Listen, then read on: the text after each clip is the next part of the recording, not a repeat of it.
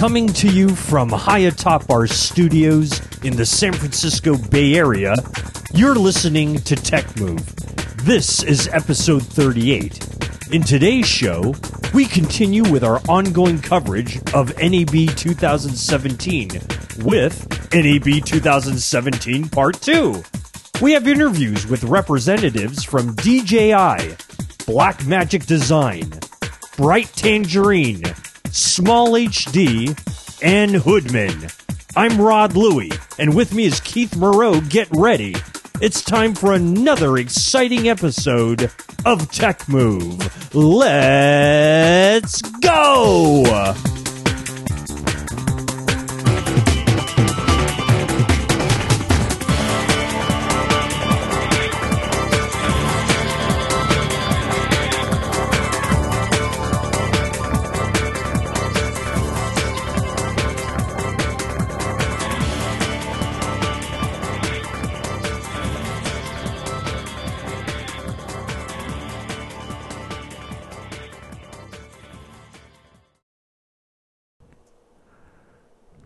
Well, hello everyone out there in Tech Move land. It is Rod Louie, along with the great Keith Moreau. Keith, how are you today? I'm doing very well. Thank you, Rod.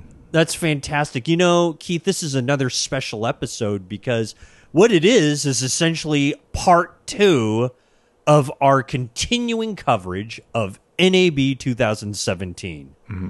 We had so much material. Keith Moreau was beating down the doors of every manufacturer out there that was on the floor, trying to beg them to give us, like, you know, a couple of minutes of interview time. And, you know, his good looks worked in such a way where we were able to get so many interviews, we have to stretch this out over a couple of episodes. So that's what today is for. We're going to wrap up some of those other interviews that we have, and we're going to make this into an episode. What do you think about that, Keith? I mean, I think it's amazing, and it's a way to get more episodes out. Right. Well, no, let's really think about it, because if we were to lump them all together, it'd be like a 6-hour episode, and we don't have that much stamina. So thank you. And neither do our listeners. Right. I mean, they're pretty good, but it's already bad enough when they're trying to download an episode and it takes them like minutes to be able to download one because they're such long, big files. Yeah, and it takes down our servers and it takes down the internet. It just causes a disaster. That's right. That's right. Well, you know, Keith, we've got a lot of great stuff coming up today. We have a lot of different areas that we're going to go with. We're going to talk to people over at Bright Tangerine. We're going to talk to some folks over at Blackmagic. We have some folks at DJI, and we have some folks over at Hoodman. I can't even remember how many other people we've got going on, but that's just to name a few of what we've got going on. This is on top of the stuff we just released a little while ago. So, I mean, for Pete's sake, you know, this is nothing but star-studded type of interviews right here on Tech Move. That's what I'm saying. So, you know, Keith, you must be exhausted from having to do all these interviews and everything like that. But, you know, I greatly appreciate it, and so do the listeners. I know that. It's not too bad. I'm recovering. Well, you know what's funny about that is that usually after NAB, we also take our sites over to Cinegear. Isn't that correct? That is correct. So look for that, where even more interviews are coming up, ladies and gentlemen. And Keith, you're going to Cinegear, is that right? I'm going to Cinegear. I'm going. You know what would be terrific? Why don't we interview the same people at NAB and Cinegear and see if anything changes within the weeks that transpire between the two shows? Sure, why not? I think that would be fun. So, Jimmy, any new changes? Nope, not since the last time I saw you about an hour and a half ago. No, I think maybe we'll just do all new people, new products, and new companies. We'll see. We'll see how it goes. I think that would be spectacular, but Who knows? Who knows? Who knows who will actually talk to us? Well, I am bringing your wallet photos, so that always I helps. won't sign them unless, but only for a fee. So, we'll just have to go with that.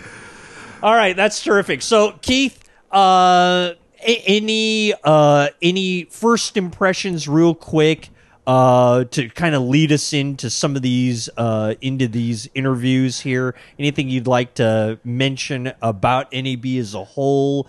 How is it so far compared to like maybe last year's? Actually, this one could have been really boring, but it wasn't. And I think it wasn't because the depth of interviews that we kind of got more detail from the people than normally we would get. It wasn't just all about products; it was also about them. You know, some of the people, like Wes Phillips talked about his how he started with the Doritos commercials. He actually gave his backstory, and we had a lot of fun with the Hoodman guy, Bob Schmidt. And he's a really funny guy, and so we kind of just went wild with him. Some of the others, there's some of the products maybe weren't all brand new, spanking new and exciting and amazing announcements like some of the years, but we made it fun by just getting more detail and more personal. I agree with that. I really do enjoy hearing about the background of a lot of these people who we either get to talk to for the first time ever, or we've talked to a couple of times before, and to get a little bit more personal, hear a little bit about their history in the business, which of course we always like to hear about. It's always very interesting. So, okay, hey, let's do this. We are going to get ourselves ready. So, ladies and gentlemen, strap yourselves in because we've got a laundry list of interviews to bring to you. And in the meantime, I'm going to scrub up and get ready for our first one. And we will do that. Keith, I want you to get the masks ready. We're doing some surgery here. We are going to do some surgery. Here we go. A lot of editing, a lot of punching in, a lot of this stuff, but it's going to be terrific anyway. So this is what we're going to call NAB 2017 Part 2, and we will bring you our first interview after we take this quick break right here on Tech Move.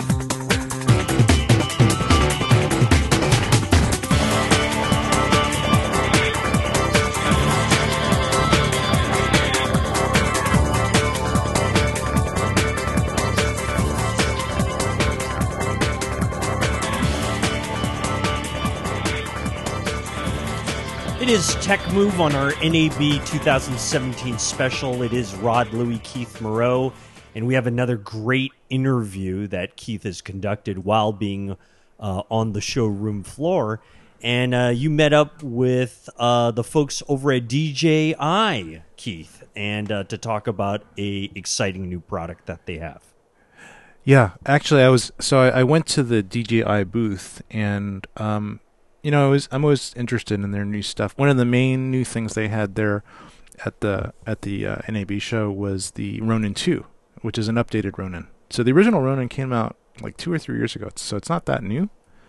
One of the things that's kind of cool about the original Ronin is that it was not that expensive for what you get. At that point, there was just a few other gimbals that were kind of, pretty high-end gimbals and cost $5,000 to $8,000 or more.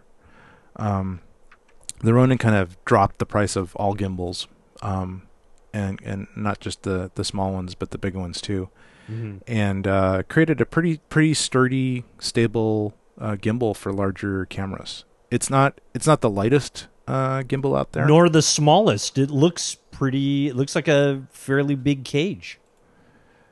Yeah, it's fairly large, and it's meant for larger cameras like cinema cameras. Right. Anyway, so the new version, and you'll see it's not any smaller. It's probably a little bit bigger, and it's probably a little bit heavier, but it's a lot more heavy duty. So I think probably Pedro, the person that was working for DJI, actually one of the little side note, Pedro is the owner of Cinemeld, He's actually he's a cameraman, and his main forte is a Steadicam operator. Okay. So there's people in Hollywood that that's all they do. That's like their profession. And Right. he's kind of inventive. He's kind of a DIY guy. So he said, I can actually make these new gimbals work better than they do now. And so I think originally he just put some counterweights on cameras to make them a little bit more back heavy, because one of the things about the gimbals is they have kind of a limit to how far back you can push the camera. Right. And when you have a super heavy like lens hanging off the front, it just becomes too front heavy. Even if the gimbal is powerful enough, the motors are powerful enough to support the weight of the camera and lens combined, just the center of gravity is too far forward, and you just can't balance it. So it just gets thrown off, a little front heavy, back heavy, whatever it is, right? It gets really front heavy when you put a bigger lens on it. Yeah. As it is, it's there's not a whole lot of room in the back anyway. Yeah. So one of the solutions was to extend the arms, to make the arms from the back part to the cage longer. But even sometimes then it was still not enough. So I think what Pedro did was he put a special plate on the bottom of the camera, and then put counterweights on the back of that plate to basically make it heavier in the back. And then that would balance it out. And so he created this whole business kind of based on that. And then he also created attachments to allow these gimbals to be mounted onto Steadicam arms as well. Mm-hmm. Since he was a Steadicam operator, and then also mount the whole gimbal onto the actual Steadicam sled too. So anyway, he's kind of got, you'll see he's got this gigantic Iron Man like setup here. Yeah. And he's going to show that off as well, and it's pretty darn cool. And the whole thing he was wearing was like 60 pounds or something. So you got to be kind of beefy, I think, to do this job. But anyway, it was pretty cool, and he's a really nice guy. So I think you'll enjoy the interview. I think one of the big deals here is not only did you get this interview, but we also encourage all of our listeners who are listening audio only to go on to our website and go check out the YouTube links for some of these videos where you can actually see it in action and see what Keith is doing out there on the NAB floor, right? Yep. So we want to make sure we tell the folks that it is available on our website, which is techmovepodcast.com. I think Keith, there's probably going to be a link on our Facebook page and all that good stuff too, right? Oh yeah. If they want to see the videos, there'll be links all over the place for people to see them on YouTube. So no shortage of links anywhere to No. see us. Hopefully the links actually work. Right. Right, exactly. Okay, well let's get to the DJI interview with Pedro Guimaraes. I hope I'm pronouncing it correctly. And our very own Keith Moreau, where we talk about the DJI Ronin 2. And Pedro is also the owner of Cinemild. And this is Tech Move live on the NAB 2017 floor. Hi, this is Keith Moreau here for Tech Move. We're here at the DJI booth. We've got Pedro here from DJI, and also he's representing his own company, Cinemild. He makes a lot of great products that go along with some of the DJI gimbals. How's it going here, Pedro? Oh, it's going great. We got the brand new DJI Ronin 2, so it's really exciting. Tell us a little bit about this new product. Yeah, so there's lots of really great new features with the Ronin 2, the R2 as some people are calling it.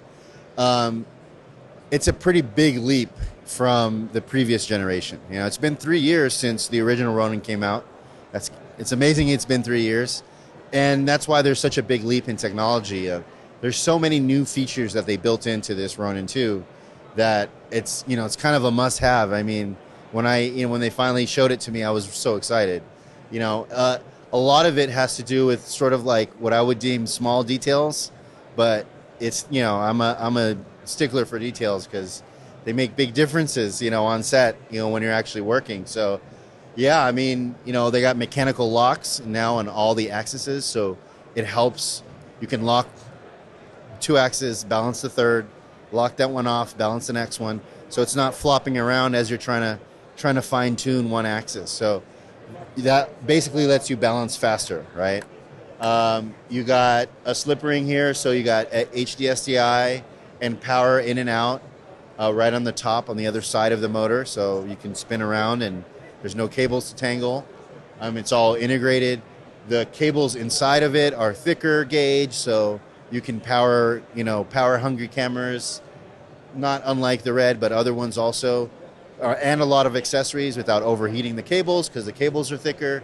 So it's a lot of sort of details like that throughout the design. They're using Limo connectors, and it's just carbon fiber, monocoque carbon fiber build, So it's a lightweight exoskeleton, but they added things like these micro adjusters for each of the axes that really, again, helps you speed up the balancing process.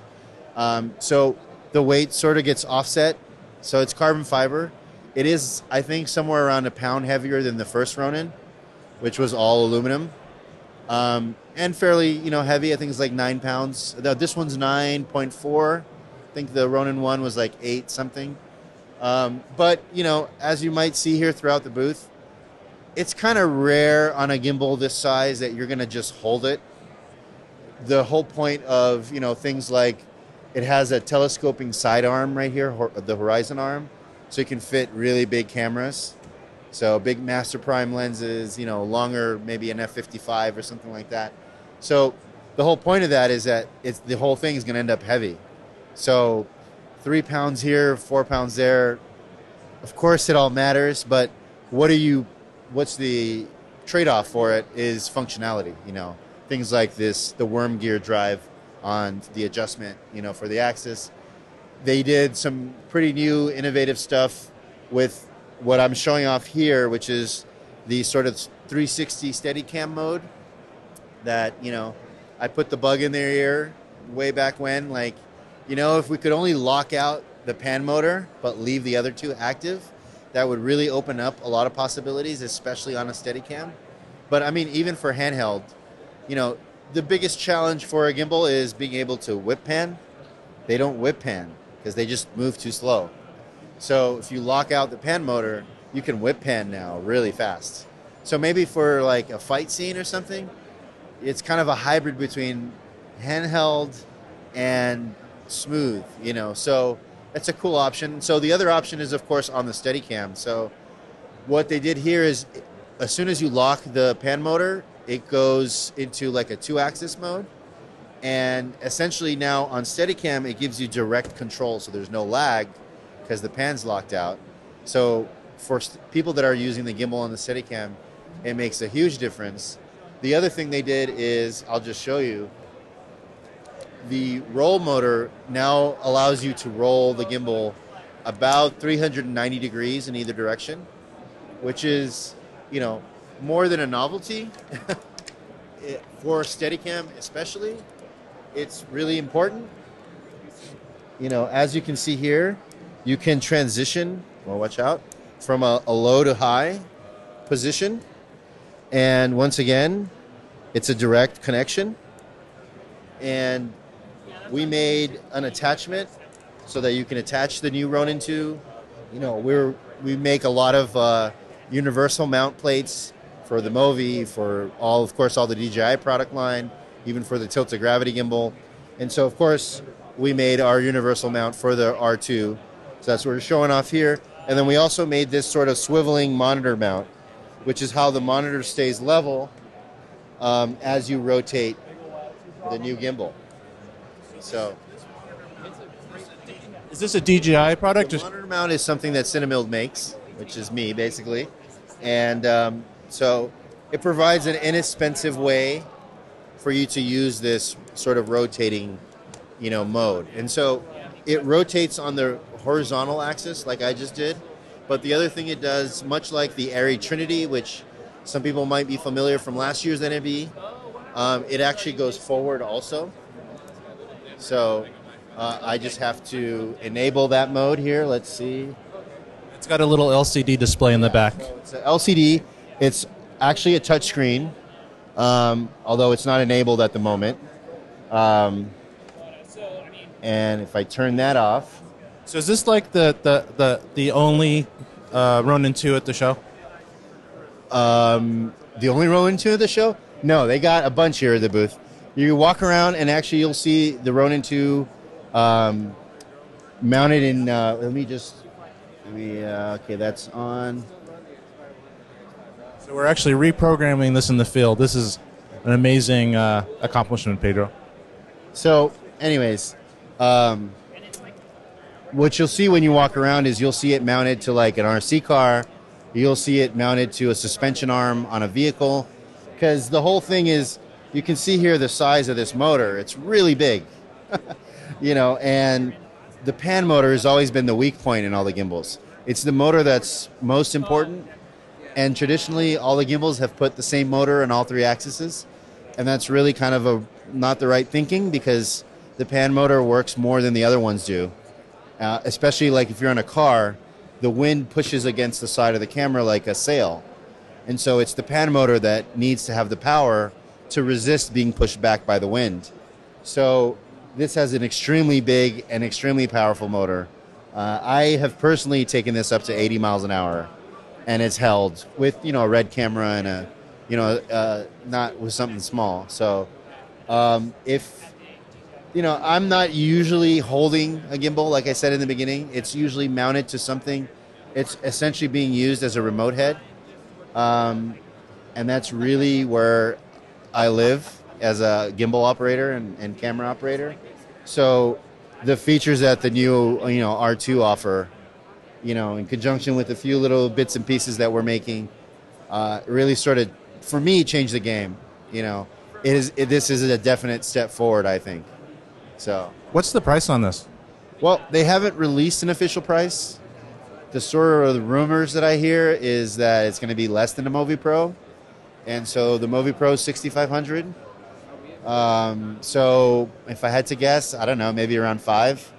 So a little bit more than the first Ronin, which was $3,500. Certainly, but it's much more. There's much more product here. But I don't know. DJI might have a surprise for us. At a NAB 3 years ago, they said it was going to be $5,000, and then 2 months later, they shipped it for $3,500. So who knows what kind of surprises they got? I hope they do that again. I think everybody out there also. And as far as timeline, I think it's probably maybe 2 months away is what I heard. There's a few things that they might change, and they gotta keep tweaking the software like everybody does till the last minute. But it's definitely already working, and we've shot a few projects with it. And if you go on YouTube and search for Legacy, just put DJI Ronin Legacy, and that's a short film that Claudio Miranda was a DP. I operated on it alongside Dave Emmerichs, which is a very well-known camera operator also, and our friend Patrick also was the third camera operator. We did a lot of handoffs in that short film, and there's a great behind the scenes, of course, traditional thing that DJI always does when they release a product. But it's a cool little piece, and shows that you can still pass, as big as this is, you can still pass it through a window. So, which we did. That's really awesome. The thing that's unique about this one, an improvement, is that 360 rotation, because it used to just rotate the whole camera upside down, right? Yeah, so essentially it lets you go from like your shoe and then maybe up to your face in like one smooth move. And maybe if you're walking, especially, because then you have the Steadicam arm, and it allows you to go essentially from the floor, which is where we are right there, all the way up, because it's mounted at the end of a Steadicam post, really high, I don't know, about 10 feet. So you can do jib moves, for example, and by exploring some of the weird camera positions you can get this in, I think you'll find that it opens up some new shot possibilities. It's definitely not an easy tool to use in the Steadicam mode. I mean, a gimbal's a gimbal. People have been using them now for a few years. But in the Steadicam mode, it takes some practice. But it definitely opens up some possibilities. That's pretty amazing. Are you actually, Veronica, are you getting all of his moves? Or are you close enough or far enough away to... You could keep recording. It's okay. Do you feel like, can you repeat a couple of those moves so we can put a little... Just to show some of the low to high stuff. Are you recording now? Okay. So this would be like, and you could get the person's foot. Yeah. That's pretty darn amazing. So you can keep going. It's just infinite because of the slip ring? No. It hits a stop at about 380 degrees, somewhere around there. But, you know, it's to either side. So, I mean, I don't know of a reason why you'd want to keep going like a circus wheel, but you could up to a certain point, you know. But normally you just want to go from a low position to a high position. So 180 would be enough in most cases. But you have 390, 380 degrees. So that is plenty to actually go up and then come down, for example, in the opposite direction. So this looks like an incredibly heavy rig. So you either have superhuman strength, or maybe a combination of that plus a lot of skill, or maybe this isn't really as heavy as it looks. So how heavy is this? You know, if I had to guess, the whole thing together, maybe 40. You know, so I mean, as a professional Steadicam operator, we're sort of used to a lot of weight. I mean, you take an F65 with a big Cooke anamorphic lens on it, and you put a 3-stage matte box, you put batteries on there, you put a video transmitter, you put Comtex, maybe now you're also putting a video transmitter as well. Once you're all said and done, you're actually heavier than this. So, especially if you're using like an Alexa Studio or something, you know, so we're used to the weights getting up there. And the Steadicam Arm Invest does a really good job at distributing that load throughout your body into your legs. So it's not as bad as it looks, but certainly it's not for everybody. So Pedro, I actually met Pedro a long time ago. We've been communicating through emails through the years. Pedro actually has his own company, Cinemild, which is all over the place. You can see it here.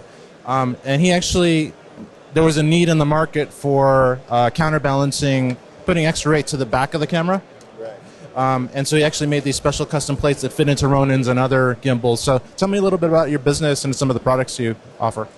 Yeah, well, so Cinemild, we've been around for about 3 years now. And like you said, it arose essentially from my using the different gimbals on actual jobs and saying to myself, wow, if I could only do this, that would be great. And then because of my background, I was able to, act on that impulse and came out with my first product, which was, a universal mount for the first Ronin. And that slowly grew into more and more sort of smart, simple solutions, I would say, for the gimbal market. We do make a few things. We make a few little drone products here and there, and we want to make other things also. So it's Cinemild, so eventually it could be anything that's cinema related. But for now, our focus is definitely the gimbal market. We have a full line of Movi products, a full line of Ronin products, DJI, and the Tilta Gravity gimbal now is also a new one we were making products for. And yeah, so I mean, we got a good amount of solutions now that we're starting to be able to bring them all together. So we partnered with ReadyRig in the sense of I really like that solution. It's my favorite solution for gimbal support, and I've developed some products around it. So we now make a bunch of products now, accessories for the ReadyRig. And so when you combine our stuff with his product, it opens up even more possibilities. So, it's a good deal. Yeah. And it's growing, and, we got some things we're working on that we hope to be able to release soon that will be more than just a simple smart solution. Will be sort of bigger products. So we're trying to grow into new areas. Well, that's great, Pedro. So thanks so much for the the interviews. A lot of great information. Probably found out more about this than we would otherwise. So really appreciate it. No problem. It's been a pleasure. So this is Keith Moreau signing off for TechMove.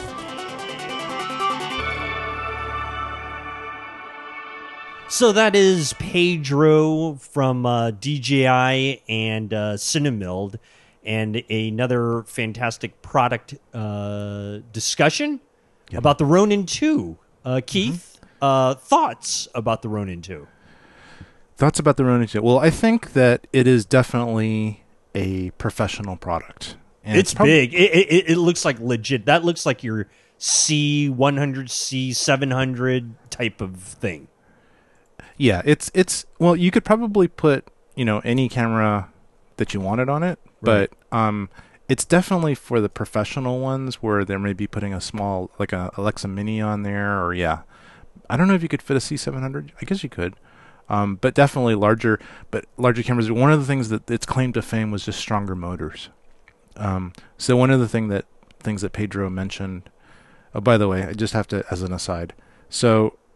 It's not on the channel and it's not on the recording, but a lot of times I will forget the person's name, or I'll misspeak their name, and I'll have to just start the interview over. And it actually happened with Pedro. I actually called him Pablo, and I said, "So we have Pablo here from DJ," and then he like starts saying, "It's actually Pedro."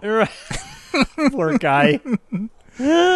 But I was thinking about it. I know why I called him Pablo, because I had just watched this amazing series on Netflix called Narcos, and the main character is Pablo Escobar, a really Yes. famous criminal. Yes. So I think that was in my mind. So there's a reason for that.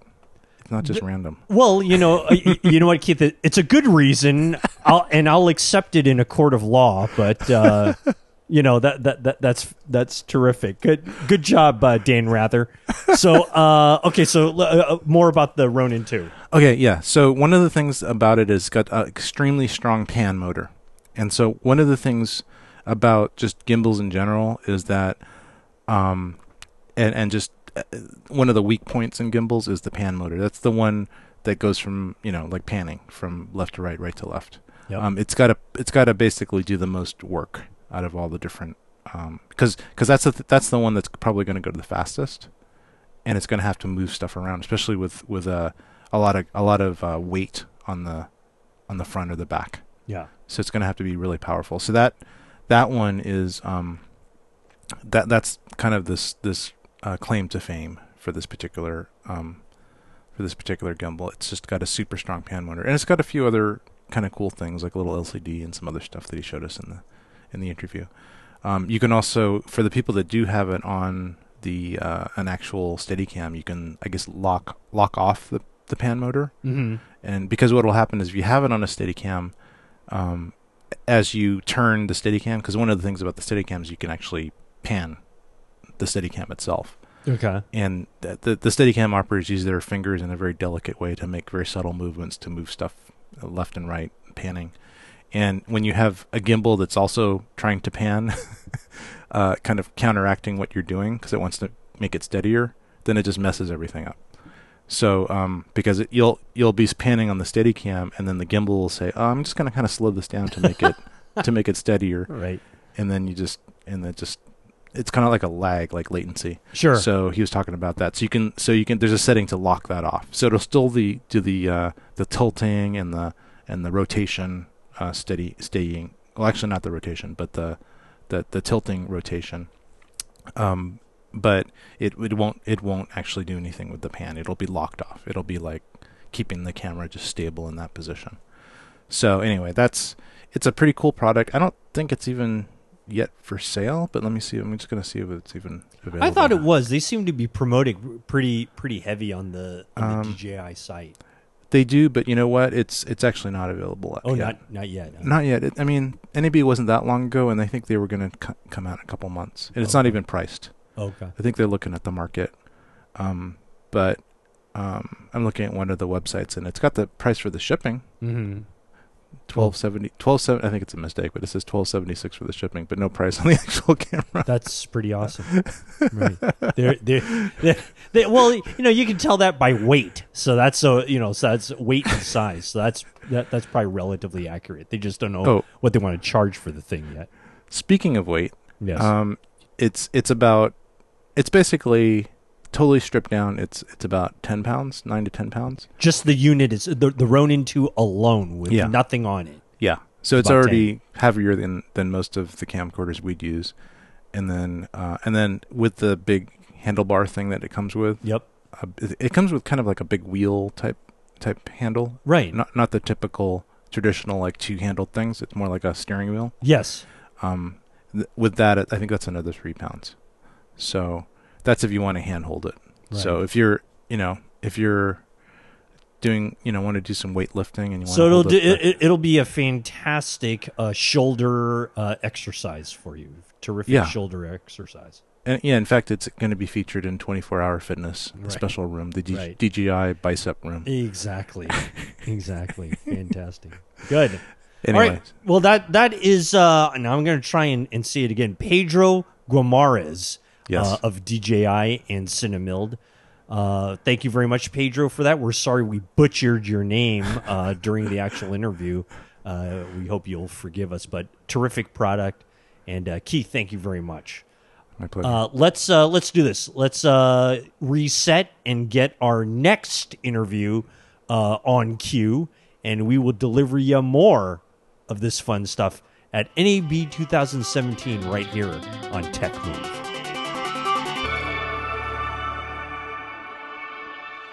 All right, Tech Move on the floor of NAB 2017, and we have the great pleasure of bringing in the folks of Black Magic Design. Mm-hmm. And Keith, you were lucky enough to get Bob Canilia on the floor and talk about the Black Magic stuff and some of the new things that they've got going. Yep. Would you? Yeah. What was the big announcement for them, if anything? Actually, the big announcement was Resolve 14. That Okay. was the huge thing that they announced this year. Okay. Resolve is the color. Actually, it's DaVinci Resolve is the full name. DaVinci Resolve 14. It's the color correction, color grading software that they bought. That used to be like $100,000, Oh wow. and they bought it, and this was several years ago. They bought it and then basically made it free. They included Wow, that's pretty good. well, they include it with their any kind of camera. If you buy any camera from them, they will include DaVinci Resolve with it. So, and if you had to buy it on your own, it used to be like $600 to $1,000 at the Resolve Studio. But you can get a free version, which is almost the same thing for free, basically by just downloading it. So, and in fact, when I got my, because I got a Blackmagic Ursa, a mini original 4K used, and it actually came with this dongle. So it's like a little USB dongle, and it allows you to use the Resolve Studio, which has a few more features maybe, and it allows you to use this dongle to activate it. So that's kind of how you pay for it. You pay for the dongle, and then you can use the higher performing version of the software. But that was the big announcement there. But we didn't talk about that at all. I was interested in the Ursa Mini Pro.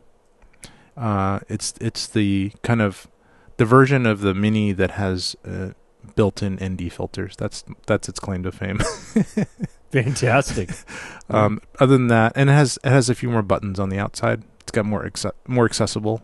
Before, like with my version of the Ursa Mini, you have to open up to do pretty much anything, you have to open up this gigantic 5-inch LCD panel and do stuff, and then flip it back when you don't want it. This one has a lot more controls on the outside, so that part's good. It's a little bit more easy to use in that way. And then they have this kind of monitor thing that goes on top, which is a really nice kind of studio monitor. So I actually had Bob remove the hood on it before we recorded, because it was kind of in the way, you couldn't see anything. Sure. So Sure. he spent like a few minutes removing that, and I was joking him about disassembling his camera in front of us. Well, he's a good sport, so Yeah. that's true. Let's roll the interview. This is Bob Canilia of Black Magic and our very own Keith Moreau of Tech Move, right here on the floor of NAB 2017. So we're here with Bob Canilia of Blackmagic Design. He's going to actually show us one of the newer cinema cameras from Blackmagic. And Bob, go for it. All right. So this is the Ursa Mini Pro. So what we did with the Ursa Mini Pro is released it about a month ago, and it has a lot of tactile features on the outside for adjusting. In the past, it was only done from the flip-out screen, so now we can adjust things here. But one of the secrets that we had in there was Bluetooth connectivity. So now I have an app that we're going to release later this summer that will have full control. So like right now, I'm going to take control of the iris. So if we look up at the screen, I am taking full control of the iris, and I can do the white balance. So I have full control here. I could start recording. I could monitor what's going on, and then I can also do slate. So I can say, oh, good take, and I can enter in metadata. So we're going to release an app that has a certain amount of functionality, but we're also going to release the API so that people can create their own apps, because maybe somebody wants exactly this but does not want to have control over record, that kind of thing. So this software update will be free of charge. The Bluetooth technology is already included inside the Ursa Mini Pros already, and we'll turn those on with software later this summer. That's great. So can we go back to the previous screen here? So it controls are there any other lens specific controls on this? So, well, lens-wise, we have the iris, and I don't have it. I have the white balance things, but at some point we could, if we could control other things. Like I have the shutter angle, but we can do autofocus and things. Is there a focus control possibility? The possibility is there, and what the final app from us looks like, we're not really sure. But also the fact that people can create an app that could do all that. So the API may have a focus ability. Well, because it's similar to what you can do through, say, the Lank control. That capability is all the same capability you can do with the Bluetooth. That's excellent. Okay, so this has been out about a month. I've always been excited about the Ursa Mini Pro, or actually the Ursa Mini when it first came out, and a couple things that held me off from getting it was the lack of the built-in ND, but now this has this. Can you talk a little bit about that? Yeah, so we have ND filters right on the front, and it's a physical wheel. So actually, if I spin it, you can see, it slide around back to 0 there, maybe. Yeah, 1. So, so it's basically clear, 2 stops, 4 stops, and 6 stops. And, that obviously is new, but then the ability to have control of the iris on the outside, and you can switch around some of the buttons and knobs. You can take care of ISO and the shutter and move white balance. We actually have some programmable buttons, high frame rate, and then monitoring things even with the door closed. The on-off button, which we didn't have before on the outside, which is great. So if you have underwater housing type things, that'll be there. And also another add-on that we're showing at the show, we haven't announced a release date yet, but is the SD add-on. So you can do SD recording data. So we're going to have the SSDs. So with full data, so you'll be able to do raw recording. We're not 100% sure on the frame rate yet, but this will do data recording for raw as an add-on. So as you see, it gets added on, and then you can put the battery on the back of that. How does it actually attach? It screws on to, similar to the way that you screw a battery plate on. It has an attachment on the back of the back plane of the camera. And then it would have a Molex to go through in order to get to put your plate back here. And one other thing that we're showing on the show floor is this is an EF mount. You can get a PL mount and a B4 mount, and now we have a Nikon mount. So there's a Nikon mount option that will be released later this year as well. So the Nikon mount and the SSD add-on are something that's new at the show, something that Grant had hinted about in the release, but we're here now, and we'll have them, down the road in a couple months. Oh, that looks great. That looks like a really modular design. The fact that you could just add this part on and move the battery back. Yeah. That's pretty clever. And then there's a little That's the door. Yeah. And the good thing is with SSDs, sometimes the smaller ones need to have that little adapter on top, but you don't need it with this because there's a spring that pushes the SSD into the proper place no matter what width it is. That's excellent. Speaking of storage on this unit, I know that it takes SDHC cards as well as CFast. CFast too, yeah. So what can you actually record to the SD cards? So SD cards are for clearly HD. Some lower frame rate 4K can be done, but RAW, you need a little bit beefier storage to do RAW. But there are we have a list on the site of the cards that we support, as well as what frame rates and different size files. But a lot of ENG type recording, they're not necessarily doing anything really large, not RAW for sure, and maybe some compressed ProRes files in HD or 4K that SD cards would handle it. So if I was recording 24p at ProRes HQ quality, would that work? In 4K, maybe. I don't know that I have the 100% on that. HD for sure. Okay, we'll look that up. Yeah, actually you probably could, because we can do that in the video assist, so it would be the same technology. Okay, great. That's a really economical alternative to the CFast cards.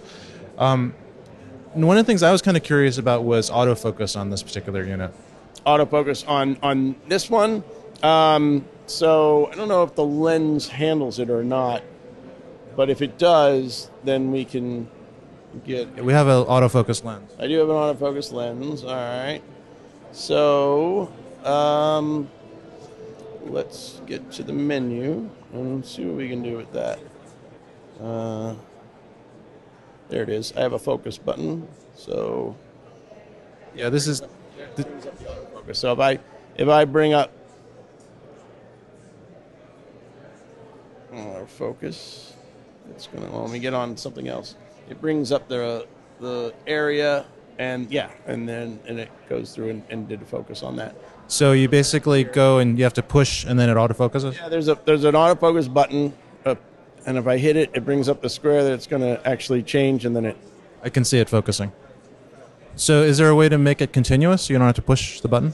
No, that's not a feature of usually not a feature of the lenses, and it would have to be too constant to be able to do that. So for constant focus, you need a parfocal lens for that kind of thing. Yeah. So this button that you were pushing, or right over here.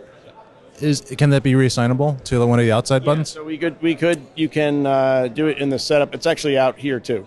So it's the same focus button on the outside, but you could also, if you needed to assign it, if it was in a better place for you, you could move it to one of the function buttons.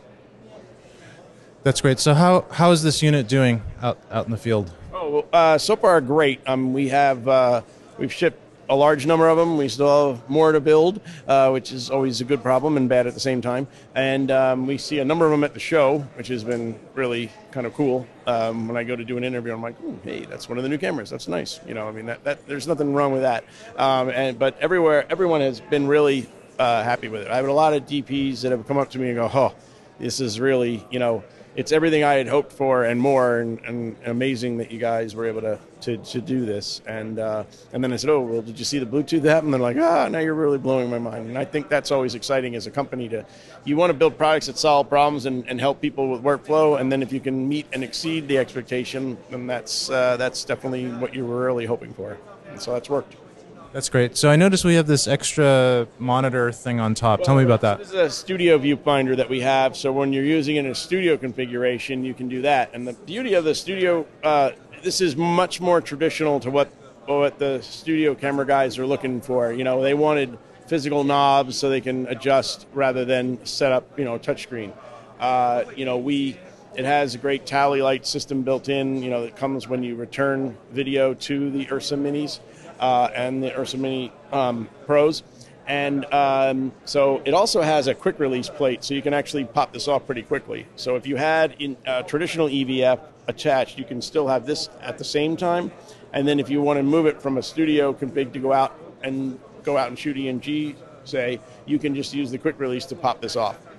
So it's really a great industrial design that we announced last year and started shipping by the end of 2016, and it's done very well.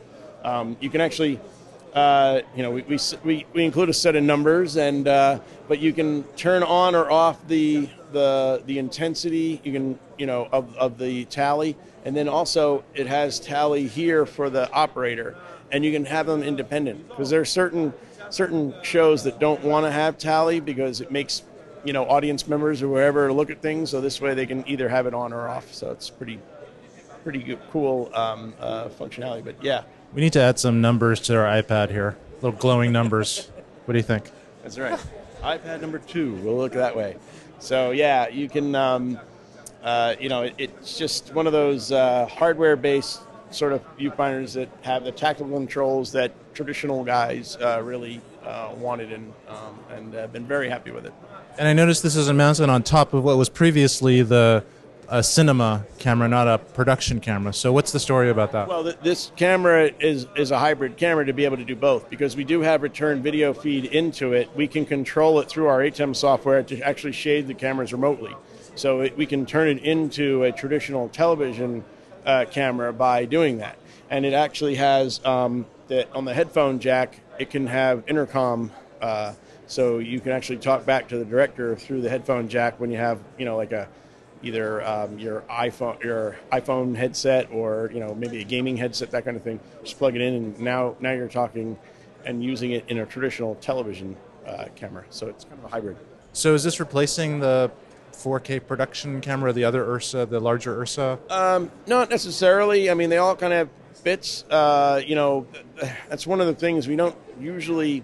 The reason why this is built is much more for more ENG and on the shoulder. Where guys were shooting and needed to adjust things. If you're shooting a cinema type environment, the touchscreen you would just use, and that's you don't really need buttons and knobs. But so this one kind of morphs into that, and the return video that we had included in the original Ursa Minis allow us to turn this also into a great television camera, and basically you do it whatever you want. And then of course you have interchangeable mounts, so now it's really, you could put on a B4 mount and use a traditional television lens, and then take that mount off and put on a PL mount and go out and shoot a movie.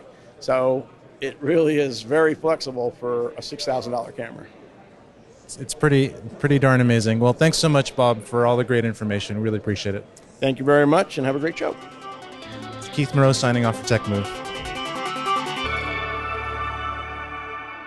Bob Canilla from Blackmagic about the Ursa Mini Pro. Mm-hmm. I mean, it looks good. I mean, the video, again, folks, we want to encourage you to go to techmovepodcast.com, watch get the links to the YouTube videos that Keith is posting up there, and you can see what the camera looks like. And, it's a beautiful camera. Your thoughts, Keith? I'm not sure if it's a beautiful camera. Really? Because now that I have one kind of pretty much the same shape and size and everything, the only thing that's different with mine is mine doesn't have an LCD on that. Do you see in the picture? Yeah. There's that kind of LCD on the outside of the LCD panel. Sure. That's kind of like the only thing that's different. And Okay. so I feel like Blackmagic took their design cues from like medieval weapons. And Well, I do have to admit, it does kind of look like a ray gun. when you actually hold one, and I'll have to bring one to you and just show you how kind of massive this thing is. Because actually after like using it a little bit and moving around, it's pretty big. Okay. Pretty big compared to some of my other cameras. It's Sure. fine, but it feels like a tank. And the surfaces are all really metally and very, very Very industrial feeling, maybe? No, more like medieval, as I said, medieval armor. Really? Wow. It's amazing. It's like you could just run over this with a truck a few times, and it would just kind of go. I'm still working, so I feel like it's just very, very, very, very sturdy. Piece of gear. The camera itself, Which could be good or bad, depending upon what you're doing, right? I think it's I think for kind of a setup, like a kind of a stagey type set piece, I think it's awesome. and really probably the best value by far of any of the cinema cameras. Well, it is. There's no doubt. I mean, it does all these different formats of ProRes. It's got amazing dynamic range. It's got built-in NDs, so it's got a little bit more use when you're running and gunning, but I don't think it's still that type of camera. And it's a really amazing value. What is it, like $6,000, something $6,000? Yeah, something like that. 5,995. Yeah, you can't beat it. It's a cinema camera that has amazing dynamic range and all these different record formats. So you have to add some stuff to it to make it really functional, like batteries and CFast cards and things, support gear and stuff like that, because it's kind of on its own, it's not very ergonomic. But still, there's nothing close to it. There's really nothing close to it. Maybe then, well, we'll talk about this in the next episode, but there might be some other cameras on the horizon that might start competing with it. But for now, no, it's on its own in this price class. So it's the big guy on the block at this moment, but who knows? There's stuff on the horizon that's going to be coming out. Possibly. They made. I think what's happening is I think some of the bigger competition, some of the more established competition like Panasonic, Sony, and Canon are kind of looking at this, saying, "Wait a second, these guys are taking some of our low end indie cinema business because they have a camera that does all this, raw recording and high end ProRes and stuff, and we don't. Right. Let's not knock Blackmagic off that pedestal." And so they're going to start coming out with cameras that are going to start compete maybe with that level of under 10K cinema cameras. Yeah. Well, we'll see how Blackmagic can hold up with that as we see new products kind of jumping out in the marketplace, and I don't know. We'll find out. I know there's still a lot of people out there who love Blackmagic, so yeah, maybe brand loyalty will keep the interest high on that. But anyway, hey, Bob Canilla, thank you so much. Keith Moreau, thank you so much. Yep. We're going to take a break here, pause, and reset for our next interview as we continue on with our coverage of NAB 2017 right here on Tech Move.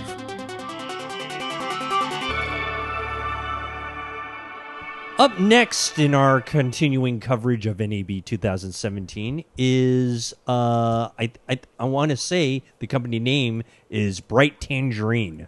Mm-hmm. Is this some about correct, Keith? It is exactly correct. Fantastic. And they have introduced a, what's the best way to describe it? An arm, I guess just an arm. It's like a really, really super powerful, strong arm. Tell me why we need something like this. Give me the reason why Bright Tangerine is going to make a fortune off this particular product. Because most arms, especially for monitors, really suck. Yeah, and they kind of drift a little bit. It doesn't really hold the weight. Is that correct? They're just not that great, and they're not that strong, and they also, once they're tightened, that's it. They're either they're fully tight or they're fully loose. There's no kind of in between. So the thing that's kind of cool about this arm is that you can kind of tighten it halfway, and then you could still move it around. And then if you really want to tighten it so that it won't move at all, then you can tighten it further. And it's really super solid and in my opinion, maybe slightly heavier than it needs to be for most of the monitors that I have, but maybe if you were having a 20-pound monitor on it would be great. But the main thing is be able to kind of move stuff around while it's semi-tight. It's still got enough friction in it to hold up a fairly heavy monitor, but still, if you force it, you can move it a little bit more and get in the right spot, and then you can tighten it down. So that allows you, for the one-man band or the people that are holding their cameras with their right hand, it allows you to reposition it with your left hand. Kind of slightly loosen it, right? But it won't like fall over if you loosen it, and then move it and then tighten it, and you can do all that with your left hand. Nice. Yeah, all right. Yeah, well, let's go ahead and roll this interview that we have with Clinton Harn of Bright Tangerine. It's Clinton and Keith right here on our coverage of NAB 2017, right there on the floor. Here we go. Hi, this is Keith Moreau here with Clinton Harn. He's actually representing Bright Tangerine, and I actually am familiar with this product because I have one of these. I don't have the tangerine colored one. I actually have the black one, but I really love it. So why don't you tell me about it, maybe give me some hints and other stuff. Cool. So, hi Keith, how are you? For us, the whole concept behind the Titan arm was to find something that was self-supporting. With the plethora of arms out on the market, we wanted to do something different. But we also wanted to make things easier. Our whole ethos is making things easier on set. The Bright Tangerine Titan arm, I'm happy to say I named the arm, came from the need to be able to do things really quickly, but also have that sort of robust sort of quality and also the sturdiness, and more importantly, to support anything that you want to put on there. So we designed this arm based on a transmission core system. It holds 2 tons of metric pressure from end to end. This transmission core does not use any mechanical teeth. It does not wear, and it basically has that same strength as well you get with a lot of Rosette systems. So if you look on here, the transmission core is a refined system which basically has this ability to self-support. And what I mean by that is, with most articulating arms, you generally will have to use one hand or left hand and then articulate the arm anywhere you want and then tighten that down. The cool thing about the Titan arm is that it has 2 locking joints and 1 pivot joint. So what I mean by that is that you have a locking joint at the bottom, locking joint at the middle, and then you have a pivot system on the top. What that allows you to be able to do is that by using just a slight twist here on the ratchet lever, you have the ability to now actually articulate that arm anywhere you want and still have it in the same position.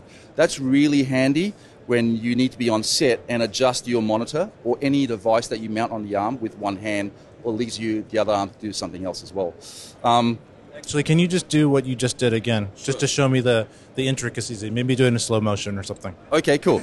So again, like I said, you can completely loosen the arm, right, which gives you, like I said, the articulation, right, where it's loose. But then all you simply need to do is maybe just do a couple of very, very small minor turns, like here, to induce what we call a drag system in the transmission core. So very, like subtle movement. And then now I can literally move the arm and articulate the arm anywhere I want and still maintain that position. Okay? The difference also with this arm is that it has a protection mechanism in the arm, meaning that with most arms also, when you over-tighten those arms, you can actually thread the joints or also wear the joints. What we do is we provide this system in here where I'm going to basically now tighten the arm completely, and it will not over-tight, it will stop. And what that does also now is still provide that payload, which is 8 kilograms worth of payload, which is 16 pounds for Imperial, right? You have that strength, okay? You can see I'm literally leaning on this, right? It's fully tightened, but with the pivot joint, it allows you to still be able to articulate the monitor. So that is, again, very handy and allows you to be able to position the monitor anywhere you want, okay? So that's the wonderful thing about that. Yeah. So in that previous scenario where you have it kind of half tightened, yep, and you were able to move it around, is this not moving, this part? No, that moves as well. This is all, yeah. It's all kind of fluid. Yes, exactly. So that transmission core allows like those. So again, the 2 locking joints will move and allow you to, like I said, again, articulate this arm anywhere you want and still maintain that position. Now, on my arm, what I've noticed is that this elbow is much tighter. Yeah. In almost every scenario than these top 2. Yeah. Okay, so what that does is we have a device in the transmission core called a sleep system. When you fold the arm up, it sort of reset. You have to reset. It's a normal thing where you will undo the lever, and it takes a bit of elbow grease, what I call elbow grease, just to pry it apart, and that will basically open the arm. And because of the drag system, it allows you to open the arm slightly. So it's actually perfectly normal. I think the problem with a lot of people is that their understanding of articulation arms is that it's completely loose, but we induce the drag system in there to maintain that strength and that self-supporting mechanism. So it's actually perfectly normal. So like I said, again, if you ever decide that you want to completely loosen an arm, You can loosen the arm completely with a ratchet lever, and then just move this up and down slightly to loosen the joints. Yeah. I got you. Yeah, when I actually first got the arm, I did kind of an unboxing on my podcast, and I was like, okay, I've got it. I'm really excited about this.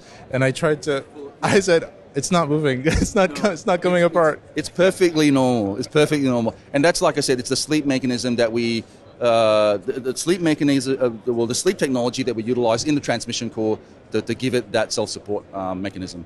So what I said was just basically when it doesn't work, just force it.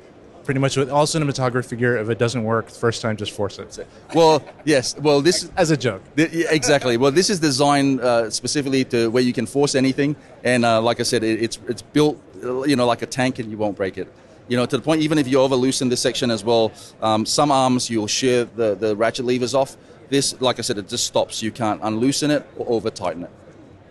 That's really awesome. Well, I'm really happy with my arm, and actually maybe after this little interview, I'm going to actually talk to Clinton a little bit more about the arm and some of the things that I've done to it, which I think maybe enhance it a little bit. But I'm going to do it off the air. Cool. I'm here again with Clinton. He's actually going to show me some of the new technology to even enhance the Tangerine Titan arm. Yeah, cool. So we realized there was a request also for our customers, as far as the Titan arm is concerned, to provide sort of accessories at both ends. So that's what we're currently doing. There's, like I said, a plethora of different products that we're going to come out with soon that allow you to be able to adapt accessories at the end of each arm. Anti-twist functions. We understand that with arms, there's always this issue of twisting, and also quick release system. So here I have a little 50mm rail adapter that stays on your monitor, and it simply just mounts quick release onto the arm. Okay, and it's a quick release mechanism that allows you to basically do that. Okay, cool. And how about on this side? On this side, yeah, it will be fun for both sides. So it'll be both on the 3/8 side as well as the 1/4-20. You can actually then swap for where on both sides you can have either 3/8 or a 1/4-20 or 3/8 1 and a 1/4-20. So we're making accessories. On one side of the arm, there's a Loctite, which it's self-serviceable, so customers can actually change and self-service and put on whatever accessories they want. By Loctite, you mean the stuff you squeeze on? No. I mean, actually, the nut that goes in there, you can actually use the Allen key and actually take it off. So you can see here, there's a little key there, or a little nut joint. That's a Loctite, so you just undo it, and then you basically can change the whole mechanism here as well to accommodate a different accessory on there. Actually, you can see those are there as well. Yeah. So do you have an example of something that's been switched out? We haven't brought out the accessories yet. It's all been announced at NAB, and it's something that will roll out throughout the year. Okay, that's great. Thanks. Thanks, Keith. I appreciate it. This is Keith Moreau signing off for Tech Move. Clinton Harn of Bright Tangerine. Yep. And our own Keith Moreau with Tech Move. Pretty nice unit, I guess, huh? Yeah, I didn't see it. I didn't see it, but you did. So tell me what your thoughts were. Well, I actually have the unit, so I know. Yeah, I own it. So you must like it. I do like it. I've used it on a few shoots. Well, actually, quite a few. And yeah, when I want to have the especially larger monitors out, I will set it up. One of the things that I've added to it is well, I don't know if they're competitors or not, but I've added a Sakudo part to it, and I even told Clinton about it. The problem with all arms, no matter how great they are, including this Titan arm, is the bottom where it screws into whatever it is holding it. Like, could be maybe a 1/4-20 that's on the camera, or maybe on a stand, or most likely on the camera. Right. They will, if you put a lot of leverage and force on it, they will unscrew. They will unscrew from the camera part. Okay, right. Sure. Yeah. Sure. Because you're just doing with enough movement and you adjusting it here and there, it's bound to loosen up at least that point. Yeah, and then you have to screw it back in, and then so that's happens to all arms. It's not just the Bright Tangerine arm. They are actually working on an attachment to help with that, but they don't have it out yet. So in the meantime, I've gotten these. They're called Zacuto Zuds and ZUD, I think. And what they are is they're little either 3/8 or 1/4-20 tapped, kind of like little 15mm small short rods, like maybe 1.5 inches long, or maybe 1 inch long. and they're tapped with a quarter 20, and you screw them in, and they've got another part that actually kind of tightens down onto the quarter 20 that you screwed onto. So like for example, with this Titan iron, I would take the Zud, I would screw it onto the bottom part where I'd normally attach to the camera, and so they have the monitor on one end, and then on the other end, I screw the Zud on, and I tighten it down so it cannot be unscrewed. And then I put a 15 millimeter type rod holder onto my camera, or onto wherever. And that 15 millimeter rod holder that has a little crank nut to tighten it, that I can loosen or tighten, that is totally secure. Those will not unscrew. Oh, that's pretty good. Yeah, so that way I can do a quick release. I can just shove it into my camera socket that has a little 15-inch socket on it, tighten it down, and it will never ever move. And that's kind of like the main solution for these arms that start unscrewing. At least for this particular point, right? Yeah, at this point, I mean, you could potentially also put a like a NATO type connector, which I also use a lot, but still you have that issue of it unscrewing somehow from the arm part that's the quarter 20 or the 3/8. See, that's the thing about the Zacuto Zud, is it actually locks down.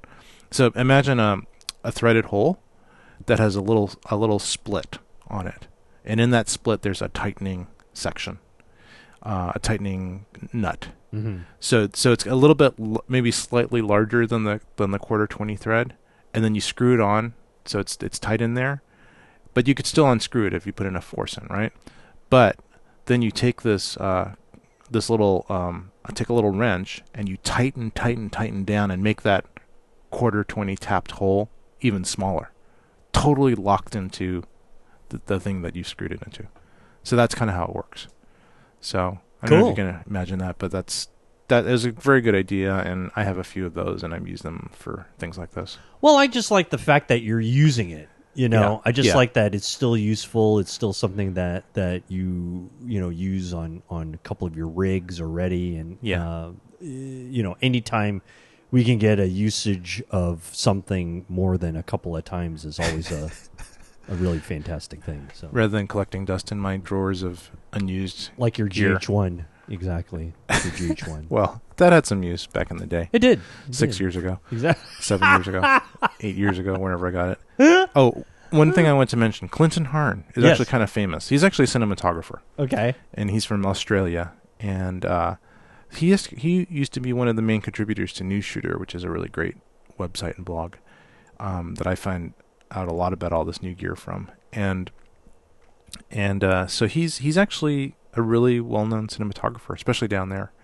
And like he knows Jason Wingrove, like I mentioned that we'd interviewed him, and they're buddies, and so he's a pretty cool guy, and he actually said he wouldn't mind being interviewed too. So maybe in the future we'll have him on. Excellent. Yeah. No, he sounds really great, and I'm glad he was there representing Bright Tangerine. So that's pretty cool. Yeah. Very good. All right. We've got a couple more interviews coming up that we'd like to share with our fantastic listening audience. So let's get those ready to go, and we will come back with more of our coverage of NAB 2017. It is Rod and Keith right here on Tech Move. It is Tech Move's continuing coverage of NAB 2017, and we're going to move on to a very cool item that, Keith, you were able to talk to some of the folks over at Small HD, and they have a nice new monitor that they're going to introduce to us. Yeah. Just a little behind the scenes about actually getting to the Small HD booth. So one of the things about the Small HD booth, and particularly this monitor, is it's a high brightness monitor, so it's meant for maybe using outdoors if you need to. And that's actually quite an advantage, because most, especially older technology monitors, are kind of dim. Yeah. And like I have a Small HD DP7, I think. No, DP6. And I got that a while back, and maybe like 5 years ago, 6 years ago, quite a while back. Because like I think it was their first monitor, and it was really highly reviewed. And at that time, there was nothing like it that was that small, and I think I paid like $1,300 for it. It was not cheap. It has SDI inputs and all those extra things in it. But looking at it now, it seems super, super dim. And I don't think it's just because it's, older. I think it's just that technology is improved. So, but anyway, in order for Small HD to show that off, they actually had their booth outside. So I actually went to the Vitek Group booth. Vitek Group, is it? What's the one that owns? Yeah, Vitek Group. They're actually they actually own Small HD. Vitek owns a bunch of companies like Manfrotto and other companies. Right. Yeah. So when I was at the Manfrotto booth, I actually asked like one of the people, "Where's the Small HD booth?" I thought it was maybe here since this is Vitek, and the lady said, I think it's outside, but I don't know where it is. So I was misdirected several times, and eventually got to the point where it's kind of like this parking lot that's outside, but not in the front. I went to the front parking lot of NAB, and I asked people, "Where's the Small HD booth?" "Oh, I don't know." So I went back inside. Aren't there directories or maps that they give you guys as far as where booths are, where vendors are? There are places to get maps, but you have to go to the information booth, which is could be really far away. So once you get into one of the hall rooms, there's really not that much information. The main hall, the main kind of entrance hall has a information area.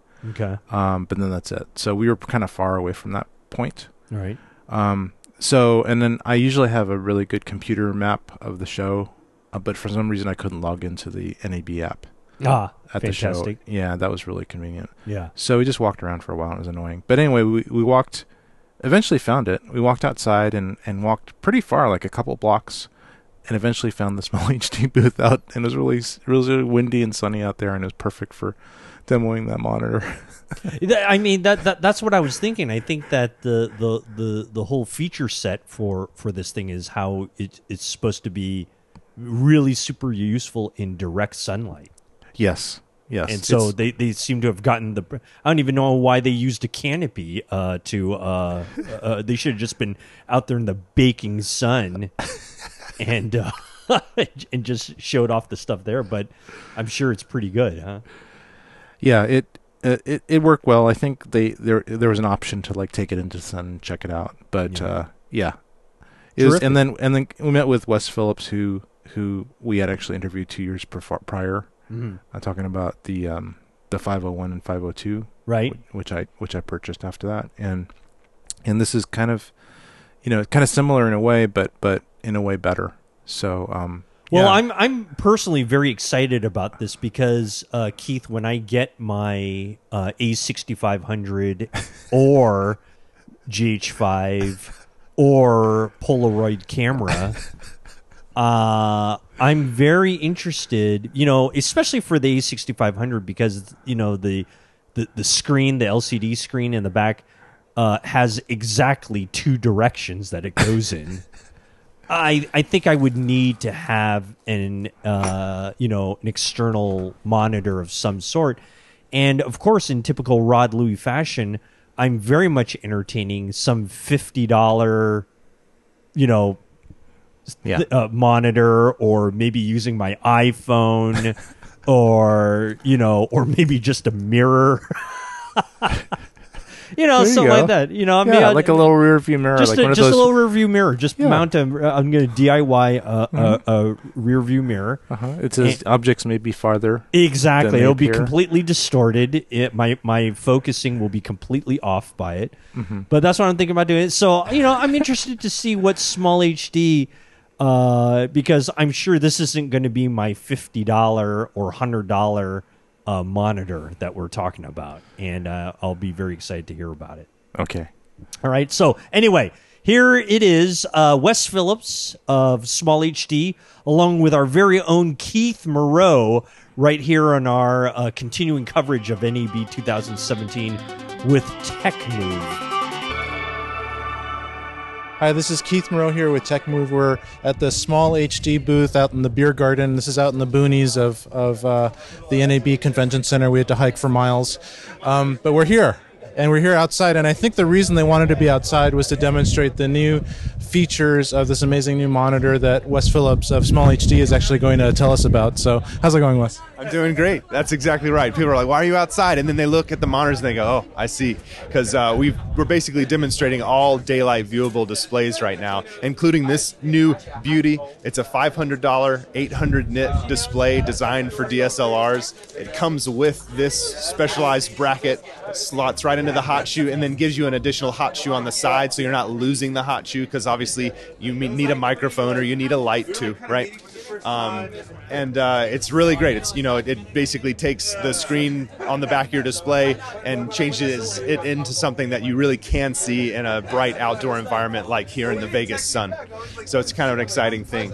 It's very powerful too. It's only got one HDMI input, but all of the features in the monitor are the same as even on our high-end displays. You've got very detailed waveforms, the whole Pages system, the ability to load LUTs via a full-size SD card. But I think the party piece of this monitor, and that makes it special, is the fact that we've got the ability to take the power from the Sony L-series battery here and pump it out of an output. And so if you have a DSLR like a Sony or a Canon or Nikon or Panasonic, we'll sell these little battery eliminators that plug into that and then plug into the battery port on the camera, and you actually power the camera from the monitor. So like on a Sony A7, those eat batteries when they're recording 4K. You get like an hour of record time. Well, a battery on here could drive the whole thing for 2.5 hours straight. So it really improves the usability of those DSLRs.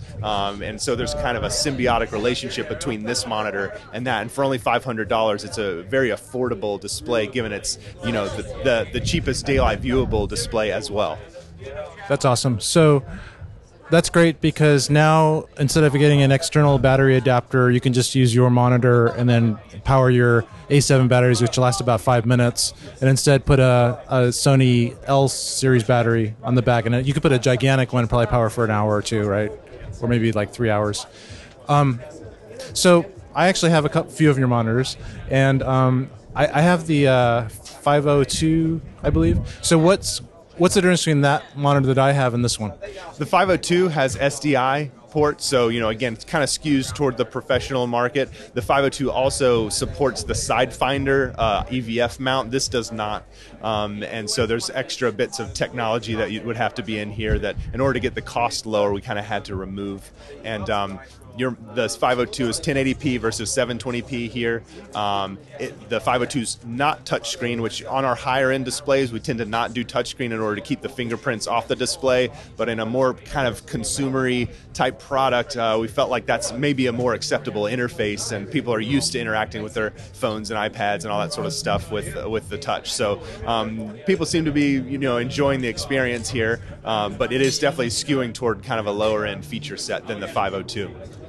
But then you get the high brightness, which makes up for a lot of that. Exactly. So that, technology catches up with itself. So we'll be looking at doing a 502 upgrade at some point to provide it with high brightness and things like that. So yeah, things are moving along pretty quickly, but we are trying to, provide really good value in each product we come out with, whether it's on the high end or the low end like this one. That's awesome. Okay, so a couple of years ago when we interviewed Wes, when I look back to the interview, he mentioned that he started Small HD because he had won some contest, and we didn't really get into it. And I was wondering if maybe you want to talk a little bit about that, and also if you do any filmmaking now or what your current status is in that regard. Sure, yeah. Trying to make the long story short. You can keep it long. It's okay. Yeah, so I grew up interested in video and did a lot of like stop frame animation and stuff like that on whiteboards with my brother when I was like 10, and then eventually we started doing video enough to where my dad invested in us, and we got computer that would do it. This was before IMAX existed, so it was kind of a big investment for him, but we just loved it and dug into it, and got really pretty good at post-production stuff, and then eventually started wanting to learn how to do production, like how to light things, how to make things look legit. And very shortly after, we sort of launched a little company to start doing local ads to sort of kind of get our feet wet in that. We found a contest. It was the very first Doritos Super Bowl contest called Crash the Super Bowl. And with 4 days left till the submission deadline, we decided to enter. So we thought of an idea and shot and edited and submitted an ad to that contest in those 4 days. And Well, just what did you shoot it on? How did you record it? Lenses? so that was, we shot it on a JVC HD 100, I think is what it was called. It used the HDV codec 720p recording to tape. And we actually, to make it look better, we used a 35 millimeter adapter lens, because this was before the DSLR revolution, where you could get big sensors and all that really great depth of field without having to jump through a bunch of hoops. So the quality was pretty crappy on the codec that aired in the Super. It was probably the worst that you'd have in a Super Bowl ad. But that said, people resonated with the ad. It scored number 4 in the ad meter out of all of the other 60 ads that played that day. So it was a pretty popular ad. And that sort of shot us forward. We didn't have to make any more sales calls about doing, sales to actually do production.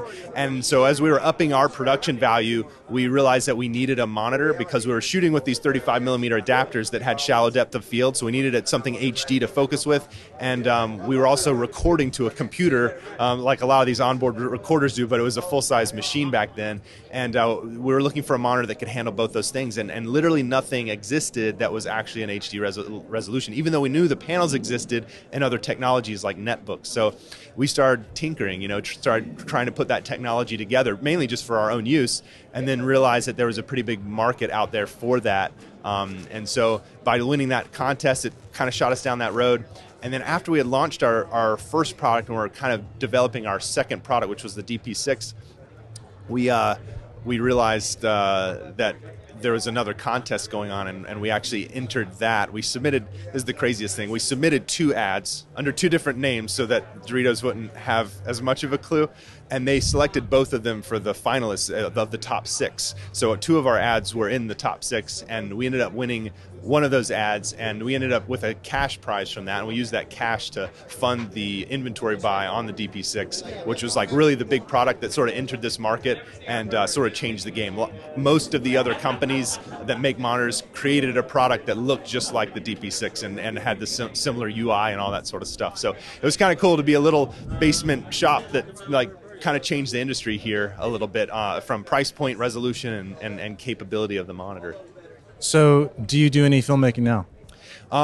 Here and there. It's not as much as I'd like to. I really enjoyed the experience of just like the Doritos ads, because it was really just kind of do whatever you want as long as Doritos was involved somehow. I like that kind of thing, that sort of creative freedom. Every once in a while we do something in the office. A couple years ago we did sort of a Wes Anderson spoof with our DP7, and I really enjoyed doing that. So I do it as much as I can, but it's really not as regularly as I'd like. And when you do stuff, what do you shoot it with? And what monitor do you use? The monitor answer is easy. I think the camera varies. We've shot on things that range. We've shot on F-35, like an old F-35, down to a pocket cam from Blackmagic. But I really like the Sony A-series cameras right now. They just, they're really crushing it from an image quality standpoint. But they do need a little help on the battery life, and that's why we came out with this guy. Great tie-in. Well, I think we've taken enough of your time. I really appreciate the backstory, and this monitor looks awesome. I think I'm going to order one. By the way, if I want to order it, can I order it now? It will be available for pre-order in the next week or so, but go to our website and you can sign up, and we'll send you an email when the pre-order opens up. The official ship time is June. We're trying to push for earlier than that, but we'll keep you posted. Okay. Thanks so much for your time. Thanks again, Keith. Keith Monroe here for Tech Move, signing off from the Small HD booth. That's Wes Phillips from Small HD, along with Keith Moreau from Tech Move. I am Rod Louie in our continuing coverage of NAB 2017. Small HD, very, very impressive, Keith. Home run. It's really got me thinking, and I don't like to think that hard. I'll tell you that much. Yeah, this is gonna. So here's the thing. A good monitor can actually, believe it or not, a good monitor can make you a better cinematographer. I'm afraid that I might have to agree with you on that. Yeah. I mean, just by what Wes is talking about, and some of the other things that I've researched about it versus like my $50 one that I thought about buying and stuff like that. You can do so much with this unit that I mean, you would be wanting nothing else but just this item. I think you can add LUTs to it and stuff. What do you call it? LUTs? Yeah. Mm-hmm. You can add LUTs. You can add to that. You can power a camera, like especially a A6500, using the monitor itself by putting on one of those huge Sony batteries on it. Yeah, I mean, there's all kinds of neat stuff on it. Plus, it has this really nice arm on it where you can put, external microphone on it and all this kind of thing. And the arm works really well with swiveling and, so you can do vlogging type of content making, all kinds of neat stuff. Yeah, it's a home run. It's going to outsell all their other products. It's back ordered. I mean, there's tons of orders out there. I actually ordered 2 of them because I want to have one on. Well, I do a lot of 3 camera shoots. I already have a 501, which is really similar to this, but probably not as good in some ways.